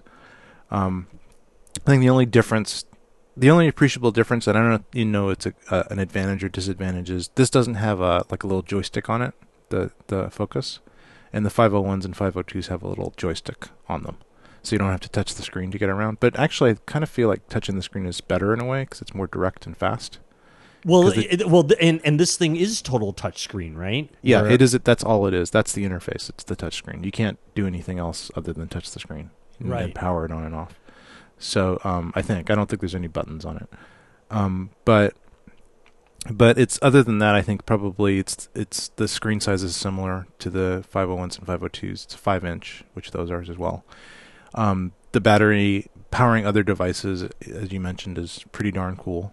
So I particularly like that because all the kind of like rig setups that I've seen for A6500 and even GH5 are using a lot of those external battery banks. Yeah. And they have to if you do any long shoots. Right. And if you've got this thing, that's one more piece eliminated right there, It is. Like I bought this kind of expensive Adamus power station. Actually, oh yeah, I remember that. Yeah, yeah, and it kind of does the same thing, except it's this big bulky thing about the same size as my A7s, and it'll last forever, and it's got a lot of amazing features. But I don't need that now if I have one of these monitors. Right. So right. I don't have to bring that extra thing along now. Because isn't your Adamus thing? Isn't it? Can we say a little bit bigger in size than what this monitor? Yeah. It's probably bigger. Yeah, it's definitely thicker. You can put 2 gigantic Sony L batteries on it, right? And then it's got indicators on it, and yeah, it's definitely if you measured the cubic volume of it, it's definitely bigger than this monitor. Yeah. Plus, you don't get the monitor too. So you get the monitor, right, and you get power source, and you get a nice little swivelly. Probably better than a typical ball head. Right. The arm looks very impressive. It looks like you can also hang other stuff on it too. Yeah, you can put a little shock mount, a microphone on the side if you want, or other stuff. You could probably put whatever you want on the side. Right. And the way that it's designed, ball heads are kind of like move all around in all directions, so they don't really stay straight up and down. When you loosen them, it's kind of up to you to get them oriented back. Mm-hmm. This is kind of a cool design because the tilt, it tilts just it's kind of like a little tripod, like a pan head on a camera. Yeah. So you can't really roll it. Like you can't change the roll, which you don't want to change the roll anyway on a monitor. You always want it to be level. So it's pretty amazing design. Yeah. It's like all ball heads should be like this instead of the way they are. It makes you have to mount it from the edge to do that, but yeah, awesome. What did you think of it? You saw it live and in person, direct sunlight. What did you think of that? I was outside. It was totally visible, way more visible than any iPhone or any other type of tablet device that you might use still look good. The high brightness didn't sacrifice the way it looked. It still looked really nice. So totally useful for fine focusing. I think it does. I think it does punch focusing too, I believe. Oh yeah, it's got super capable punch in. It's really similar to the 501 in that way. You can zoom in I think 8 times, which is good enough for any kind of focus. Yeah. Really critical 4K focus.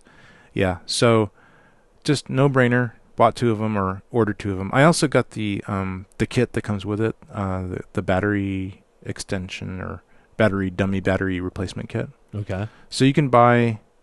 You don't have to get anything. If you get the regular monitor, it's like $500. But if you want to put a dummy battery into your camera, then I think that part is like $40. It's like a cable that goes from the small HD into the battery compartment of your A7 or whatever camera you have. And I think it's the same battery for your possible A6500. Mm-hmm. Because I'm not sure, maybe the A6500 can be powered by USB only, but I don't think the A7s can be powered by USB only. I believe that the 6500 can be powered by USB. Okay, then if you got that camera, then you probably wouldn't need anything extra. But I think I needed it for my A7100. Mm-hmm. I think the USB, maybe it assists the internal battery, but like maybe it makes it last longer. But I don't think it can completely replace it. So, but with the dummy battery, putting it in place of the battery, it'll last as long as the gigantic L battery lasts on your monitor. Right. So yeah, no brainer. And I guess I just want to talk a little just about kind of good monitors in general, because I said that it can make you a better cinematographer. Sure. And I think, I mean, obviously focus is really important, and being able to punch in and focus is key for getting good shots. You can kind of do that with your camera though, right? It's not something that, like, if you didn't have this, you wouldn't be able to focus, right? Right. It just makes it a little bit easier. Yep. But the thing that I think is really, really, really helpful for is exposure, and tonal balance, especially with the false color and the waveform controls. But a lot of it's the false color. You can use the false color to really see how your image is going to be, like how well exposed different parts of the image are. Like if you want the side of that person's face to be underexposed, well, the false color will tell you. Your eyes won't fool you. Just switch over to the false color exposure screen, and it'll say, oh, okay, that side of their face is like a little bit dark, but I kind of like that. And this side is maybe a little overexposed, but that is okay. But the main part of their face is right in there, right in that green kind of level. The way that false color works is it's kind of like a posterized version of the image. So different colors have different exposure levels. Mm-hmm. So like green is usually like 50%, and yellow is like 90%, and gray is gray or blue is like 20%. So if you see a lot of yellow in your image on the false color, you're probably overexposing everything. Mm-hmm. Right. If you see a lot of yellow in somebody's face, they're probably overexposed, and you're going to lose detail in their face.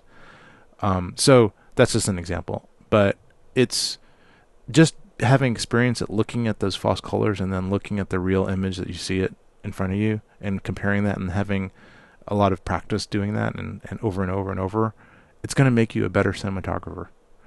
I would imagine, and it just seems like the small HD focus just is so accurate.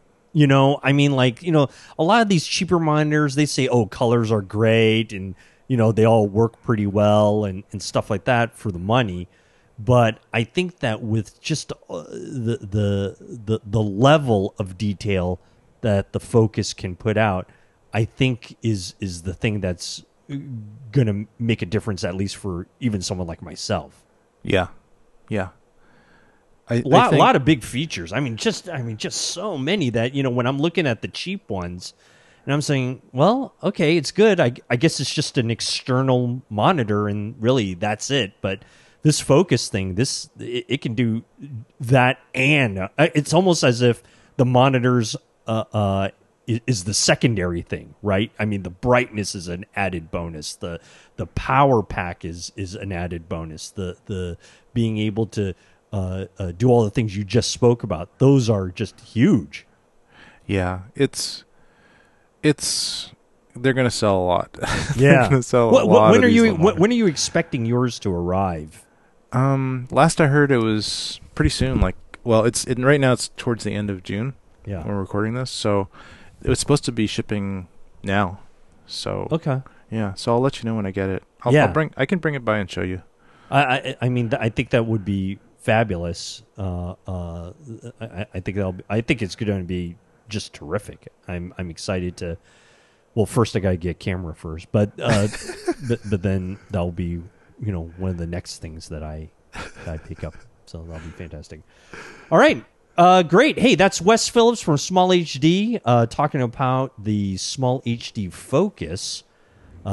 Keith, fantastic. I'm glad that you didn't have to lay out like a popcorn trail to have to be found after looking for the booth there. So I'm glad you found it without any incident. So thank you. It was hot enough to pop popcorn out there. I'm sure. I'm sure. But, and what's great about that product is that's what sells the product, right? Is that extreme light and all this kind of stuff. But those poor guys, I mean, poor Wes, he must be, gee whiz, can we get at least a cooler in here or something? Poor guy. Anyway, all right, that's Small HD. The product is Focus. And we are Tech Move, and we're going to come back and we're going to share another interview in our continuing coverage of NAB 2017. We'll be right back. Keith, you won't believe it, but we're down to our final interview of NAB 2017. And it has been so far a terrific ride. A lot of nice products, even though, really nothing earth-shattering, but still, a good amount of stuff that's coming out. And I think this, for our final interview, certainly a lot of great things happening here. And specifically, we're going to be talking to the fine folks over at Hoodman and a person that we've talked to before, Mr. Bob Schmidt. Yep. Was good enough to share a little bit of time with you. Why don't you talk about Bob and the Hoodman folks over there? Well, Bob and I have struck up kind of a semi-humorous friendship.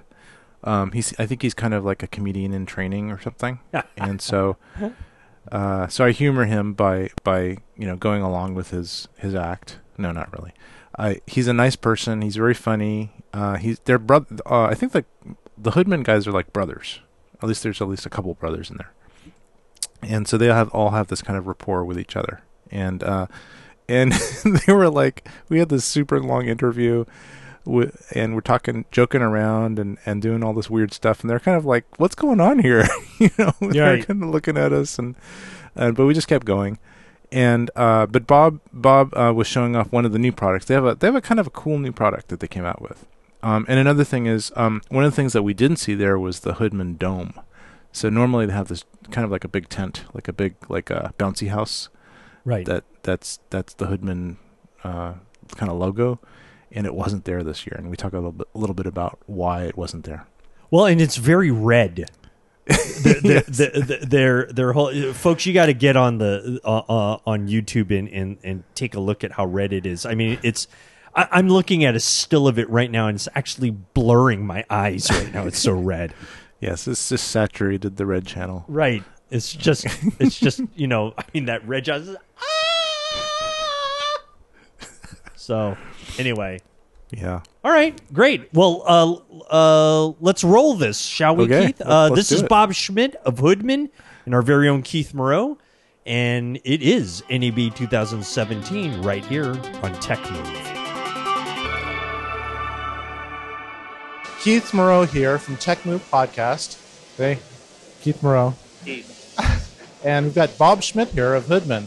And we actually, you may remember from the famous or infamous interview of last year at NAB, we interviewed Bob, and we actually, there was something behind us that was kind of a landmark to the Hoodman brand. And we notice now, and you can pan over just a little bit to their booth, you can notice that there's no what is it called? It's called the Hoodman Dome. And he is a 20 by 20 character that reaches heights of 20 feet. But he's been banned from the NAB show. Why, we don't know. We feel as though they wanted us to go into a linear fashion with this 20 by 10 booth. You know, I actually heard that. Funny. Sorry. I actually heard that the Hoodman Dome has been cited by NORAD over the Northwest coast. I think it's Hoodman is teaming up with Mothra. They have about the same mass Mothra, the floating Hoodman. They've been seen over the California desert as well, on their way out to the coast. So, you know, we were looking when we were actually looking for Hoodman because we seek you out every show now. You do what out? We seek you out. We seek you out on every show. We're pretty much stalking you. No. I think it's something when you came up to me for that second time, I was a little shocked. I was a little confused, but I realized who it was. You were my friends. You were friends of another cause for the Hoodman loss of our dome and getting moved back into the deeper cavernous areas of this trade show floor, Keith.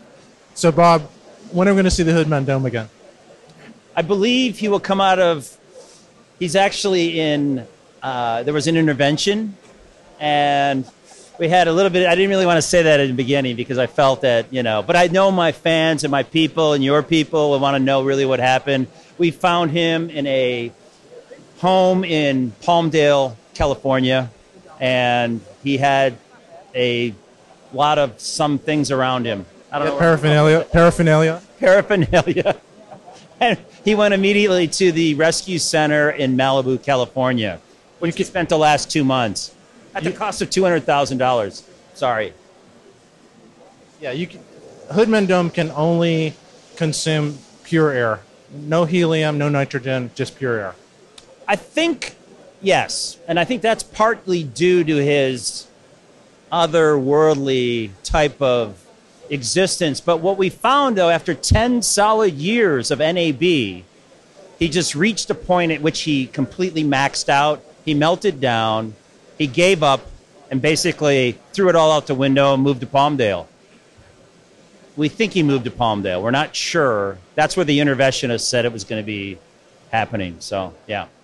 Okay, well, I think we've concluded the episode of what happened to Mr. Hoodman Dome, and now we're actually going to talk about the Hoodman products. So what's the most exciting product out here in your booth today, and like what can I buy right now that I'm just going to be so happy about? I think as we sit here, our Hoodman Launchpad, which is basically, it became something that all of a sudden when the dome left, the Hoodman Launchpads appeared. Clear an area to set down your Launchpad. Have a safe, dust-free environment to lift off from. It's nice to know your motors and everything around your drone won't get dusted, your camera. So it's a really cool product. Launchpad. 3 foot, 5 foot, 8 foot. 60, 100, 300. Oh, okay. So it's a collapsible disc that you lay down and then show you. Show us, please. Yeah, let's show. Over. Oh, it disappeared. Hang on. Okay. The Launchpad. This is a 3-footer. Around the perimeter is weight. Are we still doing all right? Okay, perfect. The weight holds it in place. Ah, easy. Look at you. You're strong. I'm Mr. Hoodman. I'm a Hoodman hatchling. This very thin but very weighted but very durable piece of gear. And this is what's going to give you that safe takeoff and landing and a reference point. So when you're up in your drone, you can see down and see this most unnatural color on the planet as your reference point. And this baby also collapses down into a very small circle, which I think I'll try to do it right in the air. Can't believe I just did that. I had some Keith energy there when that happened. Can I try that? Sure. You ready? Watch, it'll ruin your sexual. Don't. All right, Here we go. Yeah. Yes. You are a seasoned veteran, Keith. Yes, it comes from years of folding up reflectors, etc. That's right. Same kind of technology, weighted 3, 5, and 8 footers. It's really an exciting product. So that's that.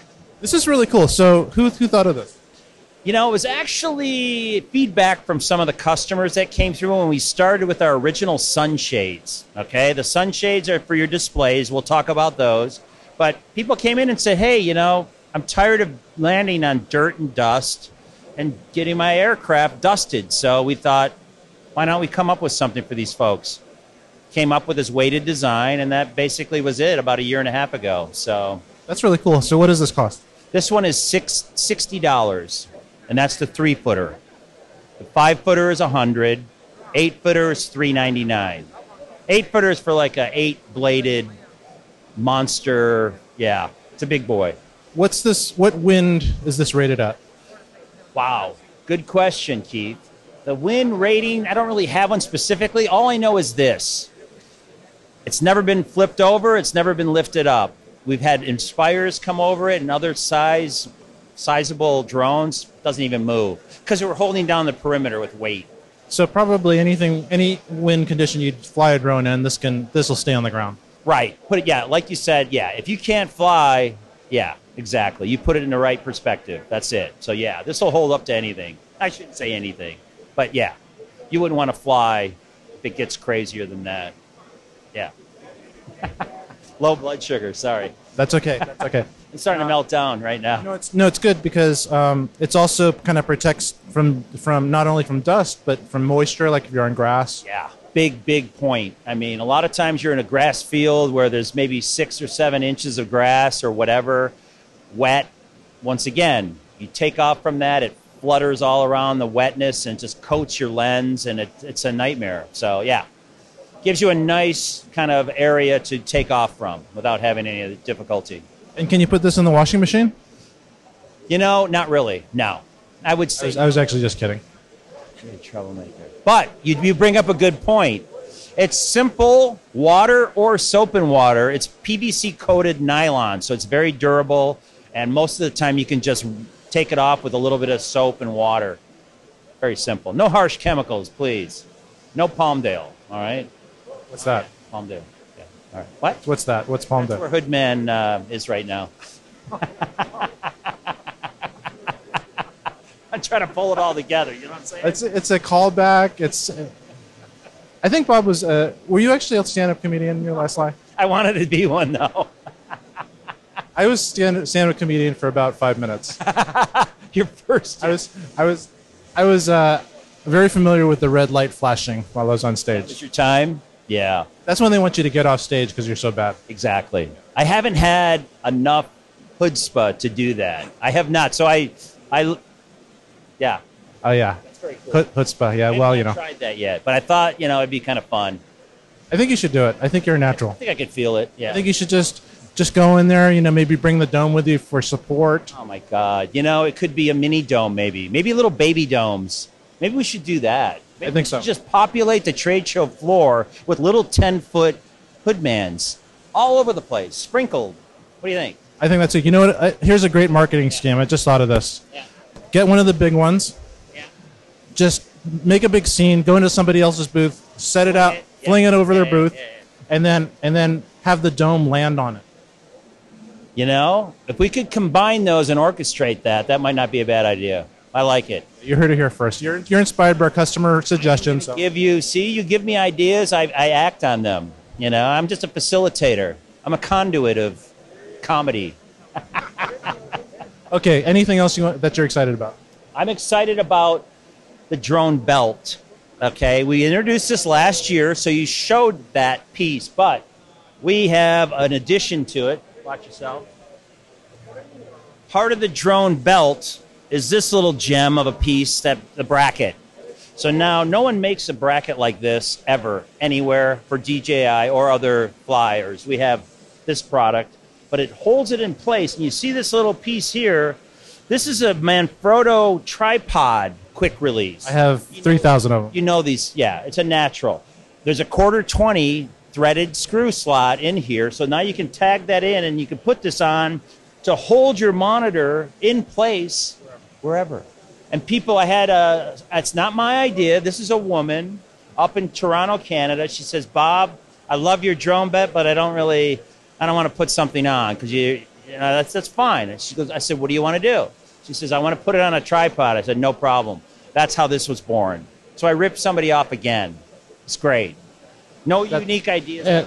And she's getting royalties? Absolutely. She's She's in Canada, though, so it ain't going to happen. The legal... Contractually, we have no, she has no remedy, no coming at me. No, nobody can sue you for 5 cents per... Worry about other people.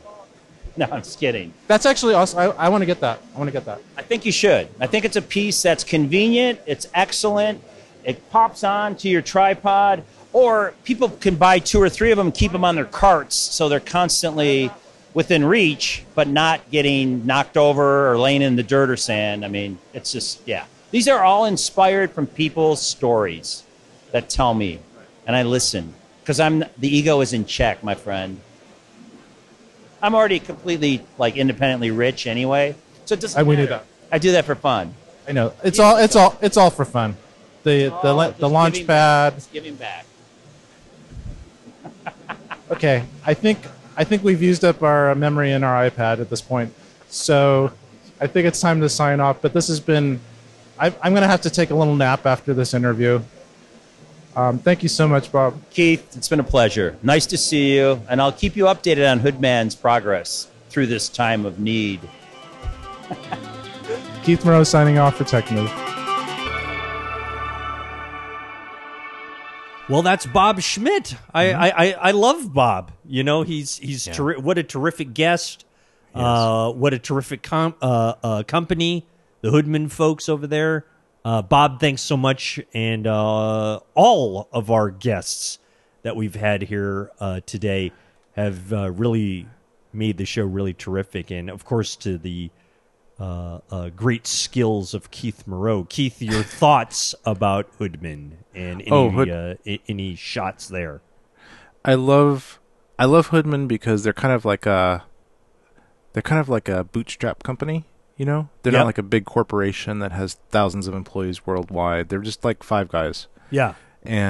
But they have this presence. You know, I mean, I've used Hoodman stuff for years and years. Like 20-something years ago, I got my first little Hoodman sun visor, you know, that went over my LCD on one of my camcorders so I could see outside. Of course, I don't need it anymore because I'm going to get the small HD focus. But back in the day, no, I have a whole drawer full of these different Hoodman sun shields. Don't use them as much anymore, but they're always coming out with new products that are very helpful. One of them is really cool and kind of applicable for me. It's called the Launchpad, which he talks about. And basically, it's kind of like a weighted fabric pop-out disc that has kind of a weight around the edges that stays on the ground and allows you to have a target for your drone. Yeah. And also protect the drone from the ground. Yeah. And that's actually something that's kind of, in a way, kind of useful because a lot of time you're taking a drone out into the wild, and you don't want your drone necessarily get all messy. Yeah. You know, and right. and like a lot of times I find I have to kind of like wipe off the bottom of my drone afterwards. and after I'm well, done. That's usually from crashing it into people. Oh yeah, that's true. You have to spray off all the blood. Yeah. Oh yeah, that's true. Yeah. Well, I'm not sure if the Hoodman dome Hoodman Launchpad would protect. Well, I could give it to the people that are around us, right, as shields. Yeah. So we have another use for it. Okay. Well, anyway, so they're always coming up with innovative products, and I really love Bob, and we'll probably just continue to do these comedy routines every time we're at the shows. That's terrific. I always love a good comedy routine. It's always terrific, and Bob's a great sport, and thank you very much, Bob, and the folks over at Hoodman. Yeah. All right. You know what, Keith? Let us close this segment, and we'll come back and get some final thoughts on NAB 2017. Okay. And we will come right back and close out this show, and we'll be right back with more Tech Move. I can't believe it, Keith, but another NAB show off in the horizon. It's over. It's over. It's over. It's done. 2017 has come and go. It's been a fun time. It's been an exciting time. It was the best of times. It was the worst of times. Right. especially when I got the names of the people I interviewed wrong. But then I got it right. Well, yeah, after they tell you, which is after awesome. they tell me what name. Right. My name's actually Bob. By the way, Rodney, I want to congratulate you and us. Thank you. On a milestone. Thank you. You don't know what I'm going to say. No, I don't, but I'm going to accept congratulations no matter what. So by the time this episode is out, NAB 2019 will be in the books, right? Well, that's true too. But another great milestone in podcasting history. Go ahead.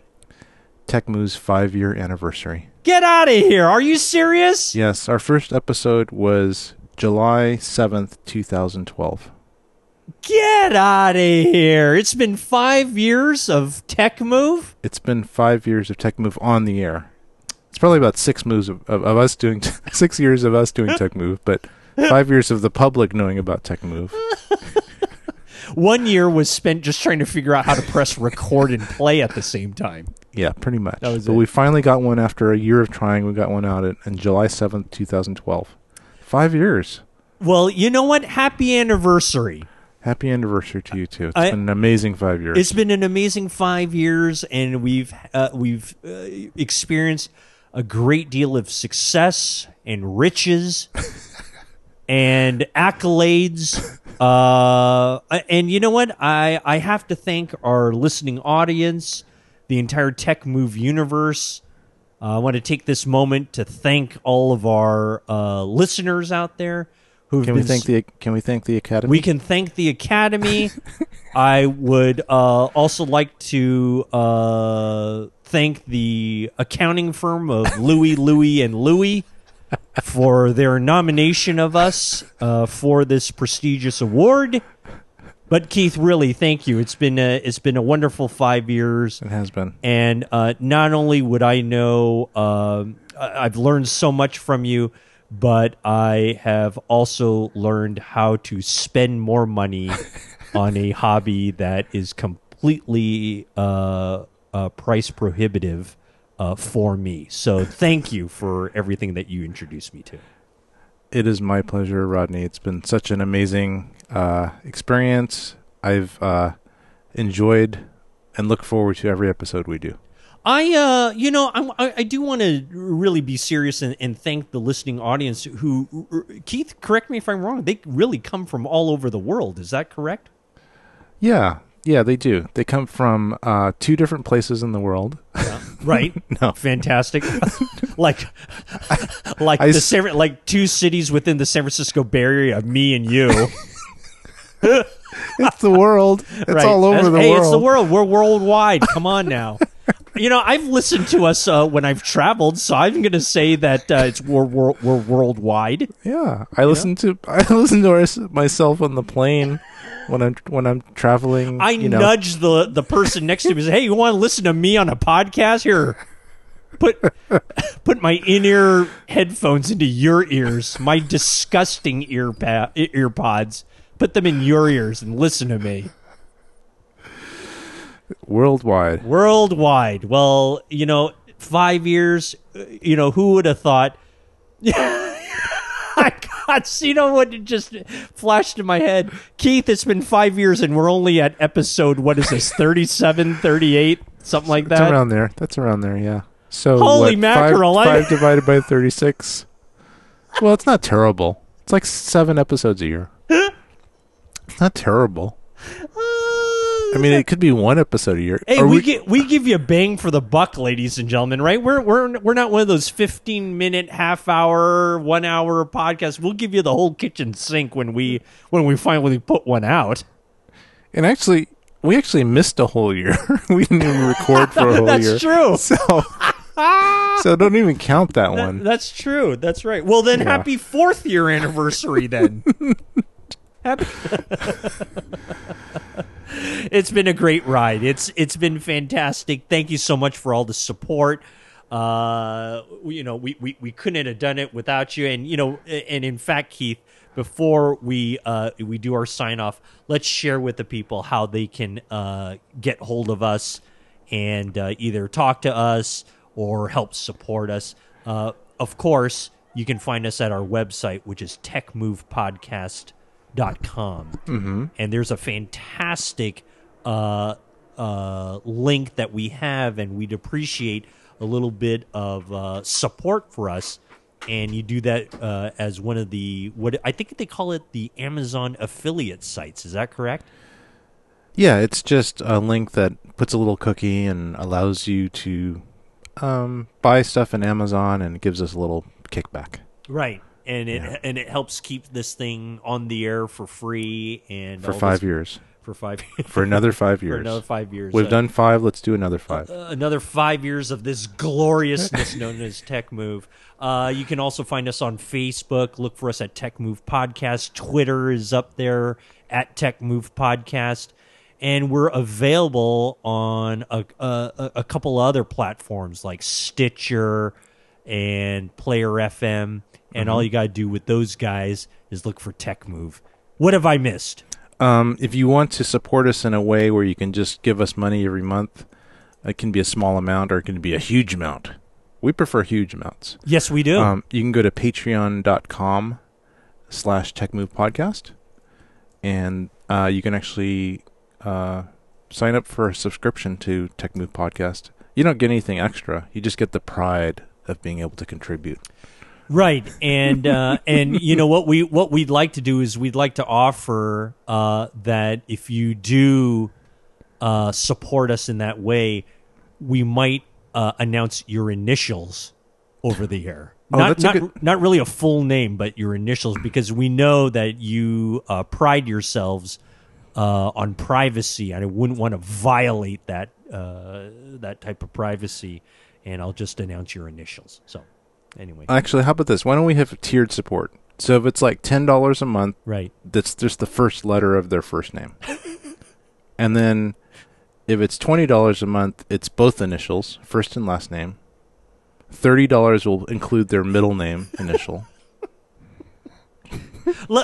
You know what? Let's not call it tiered. We'll just call it a pyramid scheme. How about that? Okay. Or a Ponzi scheme. Let's try that one too. There you go. Ponzi scheme right here on Tech Move. Well, but anyway, hey, again, thanks a lot, ladies and gentlemen, for giving us a listen.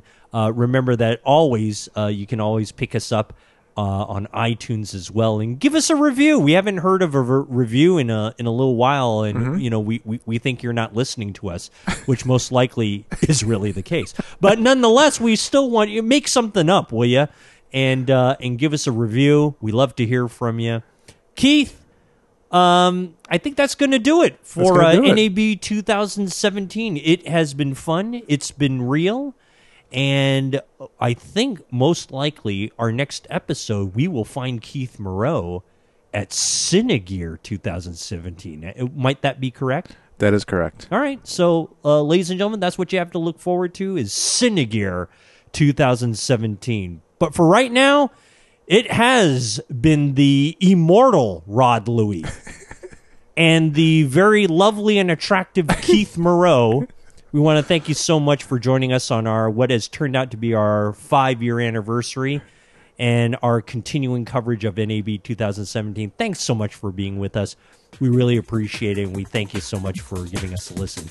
This is us right here from Tech Move, and we'll see you in our next episode.